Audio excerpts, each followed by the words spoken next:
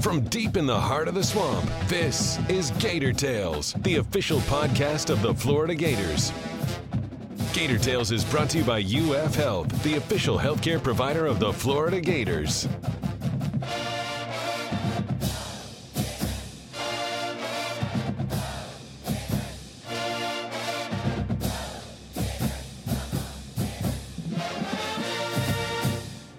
Welcome to Gator Tales. I'm your host, Adam Schick.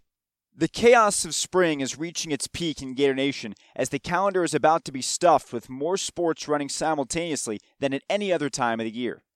That includes the hotly anticipated start of baseball season, with Kevin O'Sullivan's team garnering unanimous preseason number one status following their first national championship. On today's show, we'll hear Sully break down his 2018 squad as well as sit down for a weekly roundtable discussing baseball, football, and more with FloridaGators.com senior writers Chris Harry and Scott Carter. But first, when you win your first national title, it's understandable for it to dominate the conversation for quite some time. But to move forward, you have to turn the page, and that's been the focus for Sully and his squad. Gator baseball broadcaster Jeff Cardozo caught up with the head coach this week, and he began by addressing the challenges in balancing such a massive accomplishment.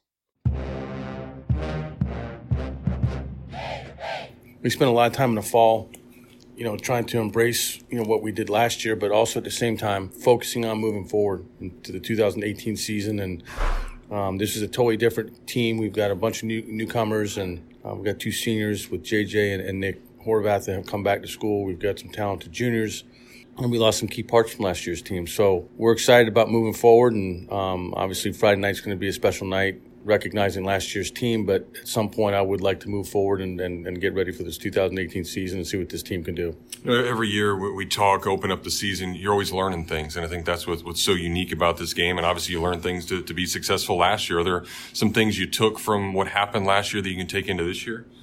I think the biggest takeaway is it's a long season. Mm-hmm. We started out 13-8 and got swept at Auburn, come home and had to win an extra inning game at Stetson, I think 9-8, and we scored 4 in the 10th and turned around and gave up 4 in the bottom of the 10th, and we scored 1 in the 11th. And then from that point forward, even though it was a difficult game, I think that game kind of defined who we were. We just found a way to win. We had 19 one-run wins as the season went on, and I think we went 39-11 from that point on. So it's a long season. There's a lot of trial and error, and this year will be no different. Our pen is very young. I think the biggest thing for our pitching is to figure out who's going to bridge the gap between the starters, especially early on in the season when guys are on pitch count, and, to get the Michael Byrne. There's some things that we need to figure out. We're going to be young, at shortstop, at least to start the season with Brady McConnell, and we got some other newcomers. And like I said, I think the biggest thing is to get Brady comfortable at short. We have other options. India has played a lot of shortstop as well, and Deacon Lippett's played some shortstop, and he's looked good over there. And Blake Reese. So we got 4 guys that are capable of playing the shortstop position, but Brady has been playing very well. And then obviously, like I said, we've got about 4 or 5 freshman arms that need to contribute in some very difficult midweek games early in the season, because we played 2 midweek games for the first month of the year until we get to conference play.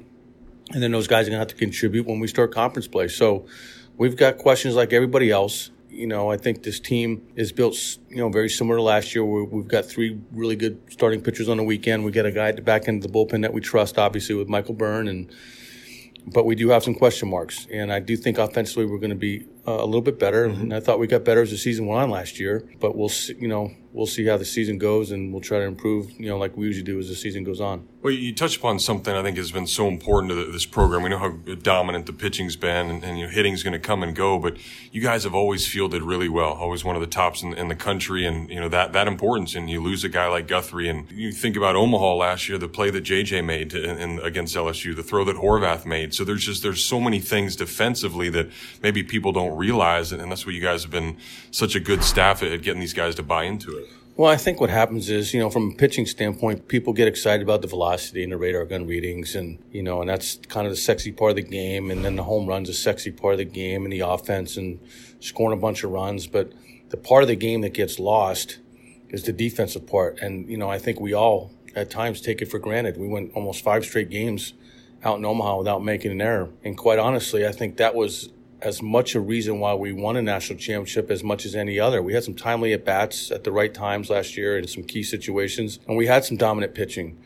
But some of the plays, Dalton Guthrie made it shortstop. He's running into foul territory and diving on the warning track. And like you said, the throw by JJ at first and the throw by Nick Horvath. I mean, if we have a right-handed center fielder, that play's not made because he's got to do a 360, throw the ball second. And, so we've been able to, play really good defense. And when you do that, and you limit the other team's opportunities to score, and they've got to certainly earn those opportunities to score. That certainly, bodes well for, for us, and it certainly did last year. And I guess it doesn't hurt when you strike out a bunch of guys too, and you certainly have the arms to be able to do that. And you go from Logan on Friday nights to Alex on Friday nights, and now you get to transition Brady into that role. And I think we all know that he's made for that. And you look at the mentality that Faedo had last year.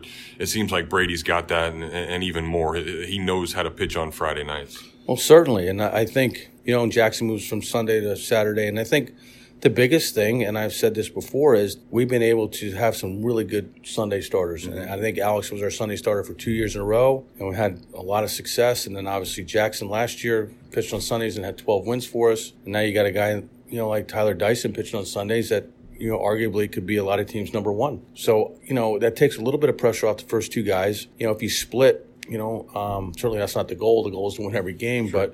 But if Tyler does what he's supposed to do on Sundays, and that certainly takes some pressure off the first two guys. And what did that do for his confidence, what he was able to do? And I know throughout the year last year, you talked about Tyler and how raw he was, but you could see that the potential was there. Was it more that he had to realize it was there? And obviously we saw that in that final game of the year. No, I think it's just a lack of experience. You look at his numbers. He didn't walk very many guys, but he did work some deep counts, and he had some very, very high moments. I remember the game against Florida State. It was Cal Raleigh. He struck out to end the ball game, and we had 4 freshmen throwing that game against a really good offensive Florida State team, and we ended up shutting them out. But there's just the level of consistency, and I think all the freshmen find that. There's some really bright moments, and then there's some moments where they do act like freshmen. But I think with him in particular, he just had a lack of experience, and he's been a totally different pitcher ever since the Wake Forest game that he pitched us in the third game for the right to go to the World Series, and he's just taken off from that point on against arguably one of the best offensive teams, if not the best offensive team we saw all last year. And he's just been a different guy altogether. And, it's funny, in this sport and, in any sport in particular, you just don't know when the light's going to go on. Certainly we want it to go on quicker than sometimes it happens. Sure. But he's been dominant ever since. He went and pitched against Louisville in the second game and had a valuable 1 in the third, and then do great on the biggest stage he'll ever pitch at this level, and then went off to summer ball, and has been a totally different pitcher altogether. So I'm really pleased with his progress. He's thrown out of the windups, got a really good changeup. He's more of a complete pitcher at this point, and I think he's got a ton of confidence. I think it's important that he gets off to a good start here, and builds off that confidence, because I think he can get on a roll here. I think he could be, one of, if not the best, third starter in the country. Yeah, no doubt. And speaking of getting on a roll, you guys were able to do that, swinging the bats. And I know last year, as you talked about it, there was a lot of ups and downs. I think only Nelly ended up finishing the year over 300, but there are those quality guys there. And Indy is a year older now. And you mentioned some of the other guys. And, Langworthy, I know you really were high on him last year. And after the injury, you saw what he could do at the end of the year. So there's a bunch of guys there that'll be able to contribute offensively. Yeah, and I think what people fail to realize, Langworthy had the hamate bone, and that's an extremely difficult injury to come back from in the middle of a college season. Andrew Baker, who were really high on to start the season, he had a hamate. Nelly had surgery on his throwing shoulder in the offseason, and JJ played with a bad left shoulder the whole year. And then Mikey Rivera has a hamate. So we've had 3 hamates on guys that were extremely valuable for us. And then, India had some issues with his arm, and he was down for a while. And then obviously Dalton, he came back from elbow surgery and then had the back spasms and had some different things. So we had to juggle a lot of different things. And I think I've said this before, Christian Hicks was extremely valuable for us, played all 4 infield positions for us and filled in spots where we had some injuries and did a great job. And then obviously when Mikey went down, Colo, did a really nice job filling in there. So we had enough pieces, but it certainly wasn't an easy going until we were able to get everybody back healthy towards the end of the year. So now as you go into opening weekend here, are there some spots you're still trying to figure out, hey, can some of these younger guys handle it? You want to see different roles, how they react? How do you approach opening weekend? Well, we'll script it like we usually do. It doesn't always go as planned, But like I said, to go back, I think it's important for us to get McConnell going, get him some confidence going, and I really, really need to find the right spots to put some of these freshmen arms in the game so where they can get some valuable experience underneath the lights in front of a crowd and get them ready over the next month before we start SEC play. And there's going to be some bumps in the road. There's just no question. We don't have a veteran bullpen other than Michael. And with these guys, with Brady, Jackson, and Tyler all being on pitch counts around the year, you're not going to typically see them go 8 innings. I got to be careful with them and get them going and build up their arms, their pitch count a little bit.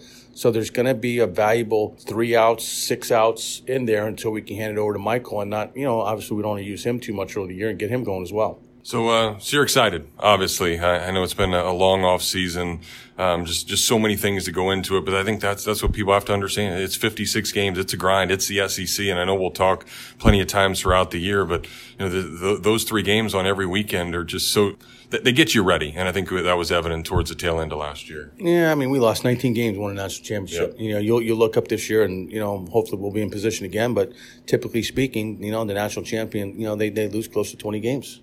Every year. So you've got to build off your success. You got to learn from your mistakes, and hopefully you can move the pieces around to put your team in position. And, prime example is when Michael Byrne was moved to the back end of the bullpen in the Tennessee series. Who knows how many saves he would have had if we would have started the season that way, but I just didn't know. I didn't know that Michael was going to be our closer, but it's trial and error, and you try different things, and, some things work, some things don't. But at the end of the day, if you don't try different things and have an open mind, then obviously you're not going to get the most out of your team. And obviously Michael is one of those great examples of kind of thinking outside the box and taking a starter with starter stuff and moving to the back end and really looking at that position as one where he's got a great heartbeat. He's under control. He can field his position. He holds runners. He throws strikes. And if you beat him, you beat him. But he's not going to beat himself typically. Well, not many people were able to beat you last year, but I know that's going to be good stuff. So, Sully, thank you, and looking forward to Friday night. You got it, Jeff. Thanks so much. Basketball is often described as a game of runs, and the season can be looked at in the same way. Consistency has consistently evaded Mike White's team this year, with this week's results perfectly showcasing their Jekyll and Hyde nature. A dominant road win over South Carolina was directly followed by a numbing home loss to Georgia, and once again the Gators are left searching for answers as the season begins to wind down. To kick off our roundtable with Chris and Scott, we asked Chris what he made of this latest setback for the Orange and Blue. Not a good look by any stretch of the imagination, Adam. You're talking about an 11-point lead with 10 minutes to go. Florida was in a 3-point game in Athens 15 days earlier, and then went into this horrific shooting slump and ended up losing that game 72-60. This one was similar in how it melted down, except the plays that Florida made at the end of the game or didn't make versus the ones that Georgia made, just stuff that's not excusable. I can go one thing after another. We're talking about it is a 10-point lead with 11-point lead with 10 minutes to go. It's a 7-point lead with a minute 25 left, I believe, minute 30. And then Georgia makes 3 3-point shots in that last stretch, including 2 in the last 15 and a half seconds, both by Yante Maton. Mike White was beside himself afterward, whether it was talking about lack of communication, whether it's talking about lack of discipline, lack of toughness, a failure. He said it best. He goes, we inbound the ball, we win the game. We make a stop, we win the game. We communicate, we win the game. None of those things happened. And these are things that they've been talking about all year. There was a sense that maybe Florida had moved on a little bit, had matured a little bit, had taken a step forward after that meeting that we talked about on the show last week. They bounced back nicely against LSU and then carried that over on the road at South Carolina with a 24-point win. And then to come home, that's what makes it so disappointing, Adam. This is the 5th loss for this team at home this year. They got swept by Georgia for the first time since 1997. Georgia is a 5-8 team in the league. They've lost to Ole Miss, a 4-9 team in the league. That was a road game. They've lost to South Carolina at home. They're a 4-9 team. Now they go to Vanderbilt this week. Vanderbilt is tied for last place, but Florida's won there once since 2012. So this is getting dire now because after the team thought that steps were made and progress was being made. And some of the things that they've been talking about all year, that maybe it's sunk in. All those things rear themselves again. And we can dissect what happened at the end of the game. Do you foul with a 3-point lead? The defense at the end of the game that allowed Maton to get that shot off. I mean, inability to hit free throws. Florida missed 5 of its first 6 free throws in overtime. This is the second best free throw shooting team in the conference. So there's stuff going on in their heads. And above all, protecting home floor has always been a source of pride for this program. And that's gone out the window this year. You're talking about losing 5 games at home. If they lose another one at home, and they play Auburn, the first place team, and they play Kentucky, which will certainly have its back against the wall when they come home for senior day. If they lose either one of those games, it will be the most losses since Billy Donovan's first season, 6. And, conceivably they could lose them both, and we have to dig even deeper into the record book. For a team with so many offensive weapons, one of the things that's recurred that's been really bizarre are these long droughts. And we saw it in both Georgia games, and it's been in a number of other games this year where we're talking 6, 7, 8 minutes where they just can't get the ball to go in the bucket. I mean, given the talent that they have and the proficiency for scoring the basketball, what do you make of those extended droughts that keep popping up? It looks like stagnation on the offensive end. And this team, and Mike White has said this repeatedly, it's a team that gets wrapped up personally in its ability to score. So you could tell Jalen Hudson didn't look like a confident. He played 22 minutes and didn't score. It's the first time he hadn't scored all year. He's the leading scorer on the team. And he gets in the game, and I guess according to Mike White after the game, he was supposed to be the third option coming back to the ball. The goal was to put the inbound ball in the hands of Kayvon Allen or Igor Kulichev, who are both 90% free throw shooters. Someone made the wrong call and ends up in Jalen Hudson's hands, and he travels. And he just had the body language of somebody who looked like he was out of sorts, and probably that had to do with the fact he hadn't scored, and that's what gets these guys going. And when they go through these long lulls at him, and I'm looking down the schedule here, I mean, it happened against Florida State. I think it happened in the loss against to Loyola Chicago. It happened in South Carolina here. Obviously it happened at Georgia to the tune of 20 or 21 from the floor at one time. They go in the jar. And, a lot of this is dependent. Like Chris Chiozza has really struggled the last few games. I mean, he had 3 out of the last 4 games. He hasn't hit a 3, I don't think, in 3 games. Chris Chiozza was on the floor 35 minutes, which is probably about average for him. But the goal has been to get him some, a little more of a breather. And his legs look kind of worn out at the end of the game. He even missed 2 free throws in overtime when Florida was trying to hang around in that game. So I don't have an X and O answer because I'm not a coach. Mike White will address that, but I think his answers are going to be kind of the same that they have been.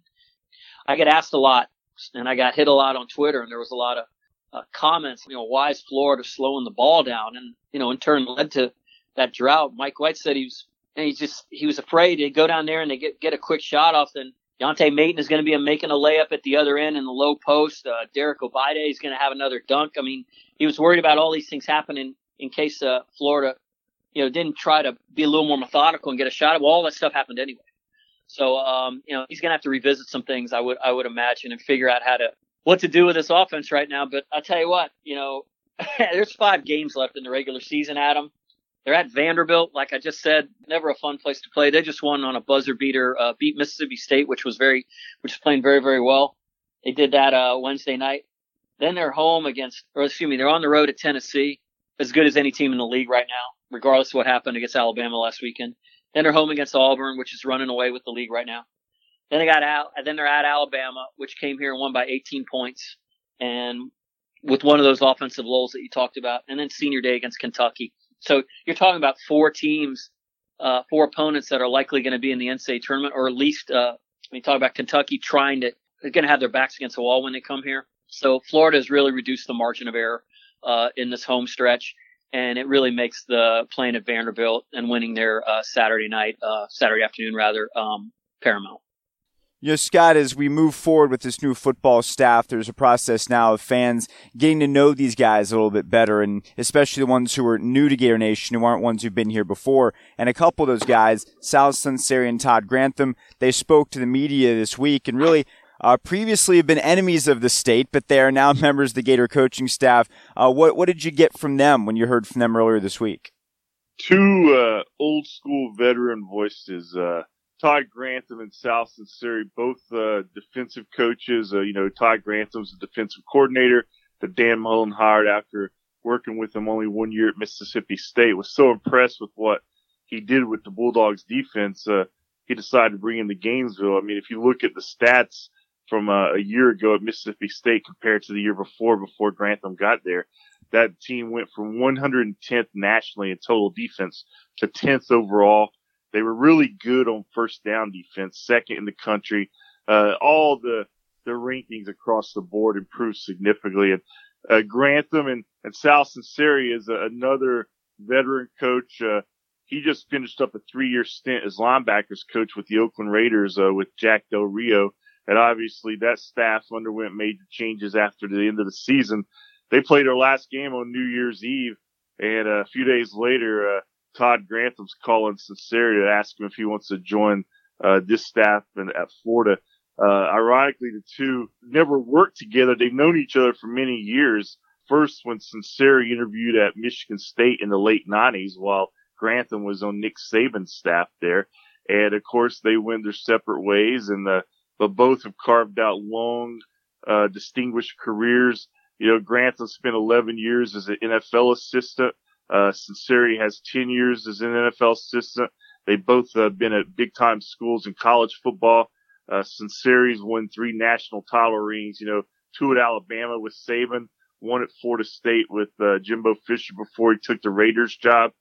So, again, 2 accomplished coaches, veterans. It's going to be interesting to see all that knowledge and all that experience, what they can do with these young Gator defensive players. You got to remember, this is a Florida defense that returns 9 starters. You're only losing Duke Dawson and Taven Bryan off the starting lineup. So they've got a young group of players to work with.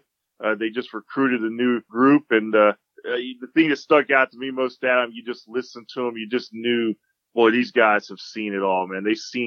They've worked with some of the greatest players that in the world, with DeMarcus Ware and Julius Peppers. And they've also taught, incoming freshmen. They both talked about Malik Langham, a guy Florida just signed, how excited they are to get him here and to work with him and develop him.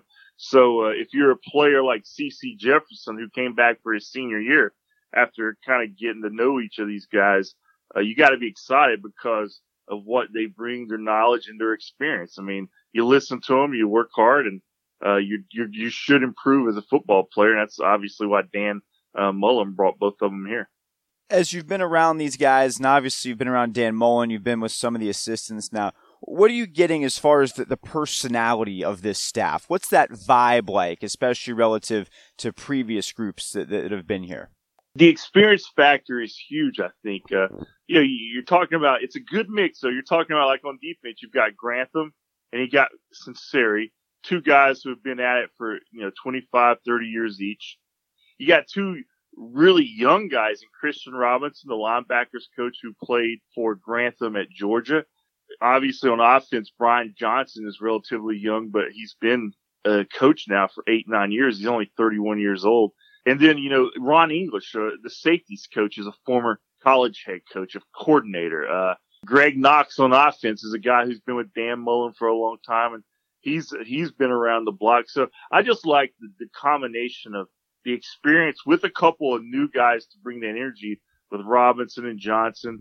I think Dan Mullen, you look at the staff, the word that comes really to mind first for me is just accomplished professionals. This group here, I mean, from top to bottom, they've got it all from the NFL experience to SEC, Big Ten, to some new guys just who really can connect with the players, because they're not that much older than them. And I think probably most importantly, Adam, is nearly all these guys have some connection to working with Dan Mullen in the past. Obviously, several of them came with him from Mississippi State, so there's a camaraderie there. And a guy like Sal Sunseri, who's never worked with Mullen, but yet has a close connection with Grantham, who has. I think that's important for any coaching staff. One coach who will not be part of the staff is the guy that led the previous one, Jim McElwain, and he's been out of the news for a while. And I think a lot of us thought that he may lay low for maybe this year and then resurface at a smaller program down the road, and that has not happened. He is getting right back into it, and we just found out in the last couple of days that he is going to be joining Michigan's staff in a wide receivers role. So it's surprising us on a number of levels, Scott. First, that he's back at it so quickly, and that he'd be going from head coach in the SEC at a place like Florida to being a position coach. It's not even calling plays. It's interesting the way these things work out. I mean, there's nothing official yet there, but all indications are he is going to join Jim Harbaugh's staff at Michigan. Of course, his time at Florida is so connected to Michigan in some ways because they lost the bowl game to him 2 years ago, and then obviously opened last season with that loss to the Wolverines out in Dallas. And, you know, personality-wise, when you think of Harbaugh and McElwain, they seem on different ends of the spectrum, but one thing I've learned, Adam, you know, in the coaching world, all these guys are almost connected in some way. Either they've worked together, someone on the staff has worked with each other. And, you know, McElwain, it didn't go the way he wanted at Florida, obviously. It didn't go the way the Gators had hoped. But at the same time, you know, he's accomplished some big things as offensive coordinator, as a play caller in his career, and most notably at Alabama. He's a guy that has, you know, coached briefly in the NFL, coached at high levels in college football. So I'm like you. I was a little bit surprised. I thought maybe since obviously he's financially, he's fine. He's maybe a little time to take a deep breath and reevaluate his career. But again, he's a football coach, and these guys, they tend to rebound pretty quick. And it looks like all indications are he's headed to Michigan. And I've read different accounts, and maybe he'll be involved in play calling, maybe not. But regardless, you got to think if you're bringing a coach on with that experience, who is a head coach, who's won as an offensive coordinator, won 2 national championships. I mean, I would think you want him involved somewhat in what you're doing offensively, maybe more than just coaching receivers. So it'll be interesting to see how that shakes out. But again, I'm a little bit like you. I'm a little surprised that he resurfaced so quickly. And ironically enough, he joins the staff Michigan that is going through the same thing Florida is, trying to identify a quarterback. And if you talk to Michigan people, that's the biggest problem that they've had under Harbaugh. They just haven't had the right quarterback to get to that next level and beat Ohio State, things like that, to be a championship contending program. So it's not unique to Florida. I know people get caught up thinking that it's just a Gator problem because it's what's been their reality for so long. But everywhere around college football, if you don't have a quarterback, it's very difficult to win it at a high level. Yeah, no doubt, Adam. And it's always magnified when your head coach, like Jim McElwain at Florida, like Jim Harbaugh at Michigan, is an offensive coach. I mean, they were offensive coordinators. Obviously, Jim Harbaugh played quarterback in the NFL. I mean, he a great NFL coach in his brief time with the 49ers, did really good things. So when you have that background and for some reason your quarterback position isn't getting sorted out like you hope, like the fans expected, there's certainly going to be some noise in the system. I always go back to that term that Ron Zook likes to use. That one just sticks out. Noise in the system, Adam. It's very popular. Now there's noise in the system 24/7 with social media. But it'd be interesting to see if that's somewhere that Michigan does improve on this year. And Florida, obviously, that's Dan Mullen's top task. You know, he's coming in here trying to do the same with the Gators, and he's got some options there. We'll see if the storyline holds or folds in 2018. In the wake of National Signing Day last week, so many stories about players who are going to have a huge impact and what we can expect to see from certain players on the field. One story that's a very different kind of story is the one that you wrote about Randy Russell. This is a guy that was part of Florida's early signing class that was expected to do really, really big things, but it was detected early on that he had a heart condition that has disqualified him from playing football again, at least for the Gators. So, you know, an interesting story. It's tough to read because you realize that this is a kid who had all these dreams of playing at the next level in front of him, and in an instant it's all gone. But talk a little bit about that story that people can go read on FloridaGators.com. Yeah, I was so impressed by Randy Russell's maturity. I mean, he's only 17. He's not going to be 18 until July. The story basically is, you know, He's a recruit out of Carroll City High down in Miami, a defensive back who had a really good career. The Gators are excited to get him up here. And he starts classes in January, and they go through these pre-participation physicals. And Florida, fortunately, has resources at the highest level where not only do they put them through a standard physical, they also give them the EKG heart test, which detects the the heartbeat.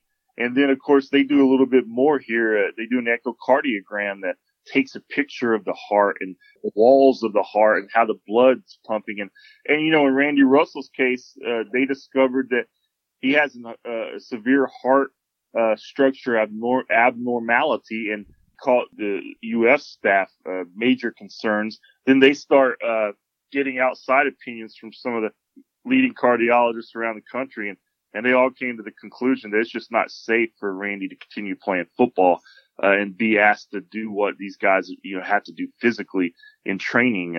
It was, they had to break the news to him. Obviously, his mom came up from South Florida. I'm sure it was a very difficult week, and now he's had a little bit of time to absorb the news. You can tell he's still like any 17, 18-year-old. He's still struggling with it, but fortunately, again, he's got some good resources at UF. He's remaining on scholarship. He wants to stay involved with the football program in some capacity. But it was a tough story to write, but it was an important story because he wants to be an advocate for them to be required testing of like he did and discovered him, because you hear about these young athletes who are perfectly healthy. I mean, Paul Silvestri, the UF head football trainer, said, Randy Russell could go out there right now. He feels fine. He could go out there and participate in what they need. But if the heart starts acting up and he could go down on the field, there's nothing he could do. And he's a high risk for that. So he wants to bring attention to this and let, parents and schools, coaches, players all around the country be more aware of it, and to hopefully down the road improve testing methods so other kids, if they have this issue, perhaps they can get caught before it's too late. Yeah, I really encourage people to check that story out on FloridaGators.com. A different story, but an important story nonetheless. Looking at some other things going on around Gator Nation before we get to our PAT, specifically baseball, softball. Softball, great start last weekend. They're already 6-0. Kelly Barnhill just threw a no-hitter the other night. They're rolling along. And now baseball, the expectations coming in very, very high for Kevin O'Sullivan's team. Unanimous preseason #1, coming off their first national championship. So the bat and ball sports are now underway, Scott, and seem to be pretty healthy. They really are. Tim Walton in softball, Kevin O'Sullivan in baseball. They have those two programs running at a high rate. And again, it will not be a surprise if either team is back in the College World Series. Obviously, the Gators baseball team's defending national champs. They open the season Friday against Siena this weekend. And you look at Florida's baseball and softball. I mean, it starts with pitching. With baseball, you got a rotation that includes Brady Singer and obviously Jackson Kowar, Tyler Dyson. There's not a better starting rotation in the country. But an interesting fact around this team is, J.J. Schwartz, who people thought after his great freshman season, he may leave. He's now a senior, Adam, and they named him team captain, the first time that Kevin O'Sullivan has named a captain during his tenure here.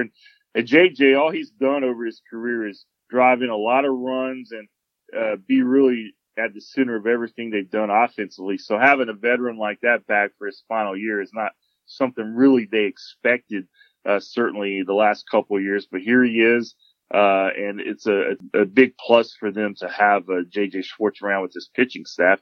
And then you turn to softball, and I mean, Kelly Barnhill, what else can you say about her? I mean, she's won about every individual award there is in the sport. She goes out this week in her first home start of the season, the first home game of the season, and throws a no-hitter.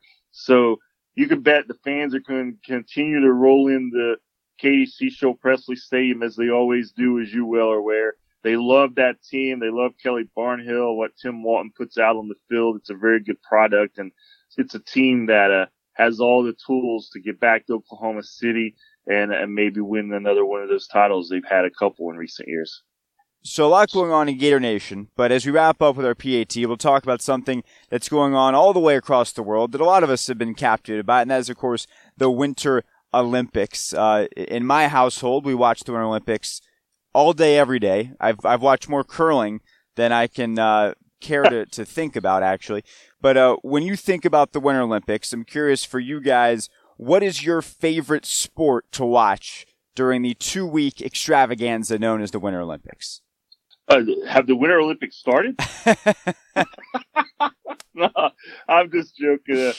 I'll be the first to say I'm much more of a Summer Olympics person. I think most people are, for what it's worth. But over the weekend I did glance at some of the speed skating, and I even watched the curling just because it reminds me of I guess bocce or shuffleboard. Which living in Florida, you see people play from time to time. So, but without question, my favorite Winter Olympic sport's hockey. I go back again. I like to reference age a lot on this show, Adam, because I've got a few more years on you, and it goes back to 1980 when the Americans pulled off that huge upset. That's the first real recollection I have of hockey, because I grew up in the South and I wasn't around hockey and our hockey fans in my family, but I do still recall that moment. And then later on in my sports writing career, I covered NHL for several years and really grew to enjoy the sport and the people who play it and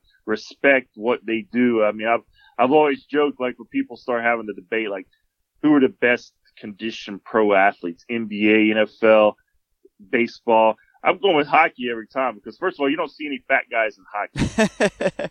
Second of all, they have to do all they do while they're skating. I mean, that's hard. Of course, you add the pageantry of the Olympics, and it's a little different now without the NHL players in this Olympics, but I do like the amateurs, and the action's usually just good. It's just a different vibe than anything else you see in sports or in hockey. I mean, there's just a pride for your country, and the fans are into it in a different way than if you go to obviously your regular NHL game or some kind of pro hockey game. So I'm going with hockey, but I second on that, I probably would go with the speed skating. I think those are just some tremendous athletes too. It's fun to watch them and what they can do around the oval. Favorite Winter Olympic sport to consume? I have to admit, while I enjoy the cold weather to some degree, having grown up north, I've never been skiing in my life. Huh. Just because I would love to do it, and I don't know if my knees can handle it at my age now, but I would imagine I would love to be able to give skiing a go. And my wife and daughter loved watching the downhill events, but they also love watching the figure skating. And when you're in a house with two females and you're outnumbered, sometimes you have no control over the remote control. And so I would sit there, and I gained appreciation for figure skating, being it the singles or being the pairs or what have you. And I did kind of enjoy watching that with my wife and daughter. But if I had to pick one, I'd say downhill.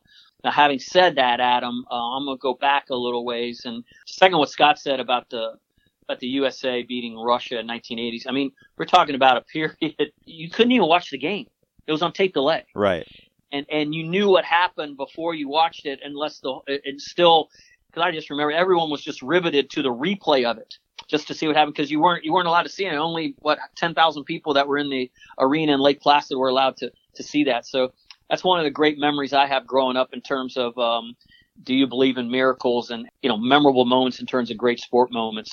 So I would put that in the grand scheme of maybe my favorite Winter Olympic moment of history, obviously, but the other stuff, I can sit down and watch it, and I'll watch what my wife and daughter want to watch. For what it's worth, skiing is very, very difficult, and that's why I think my favorite. Believe me, I understand. I'm a pretty coordinated guy, so I think I could do it, but I would have liked to have tried it when I was younger. Yeah, it doesn't get any easier. So I think my favorite's probably watching the downhill, just because I have such an appreciation for how difficult that is based on the novice level that I practice skiing at. So that's where that's where I throw my lot in. But I think if you downhill skiing and the agony of defeat comes. It's just a lot slower than what they're doing is probably the best way to look at it. But anyway, a lot of Winter Olympic stuff going on. A lot of Gator stuff happening this weekend especially. I know that you guys are doing everything you can to cover it as much as possible. So follow at Gators Scott, at Gators Chris, and of course check out the website, FloridaGators.com. Gentlemen, thank you very much. We'll talk to you next week. Thank you, Adam. Thank you, Adam. And that's going to do it for this week's show. If you haven't already done so, be sure to subscribe to Gator Tales in the podcast app of your choice, and please leave a review to help us continue to grow. With one of the busiest Gator sports weekends of the year on the horizon, be sure to stay locked into FloridaGators.com for all of your scores, updates, and news, and make sure to come back here next week as we'll break it all down in a new episode on Thursday. Until then, I'm Adam Schick, and I'll see you at the MAC.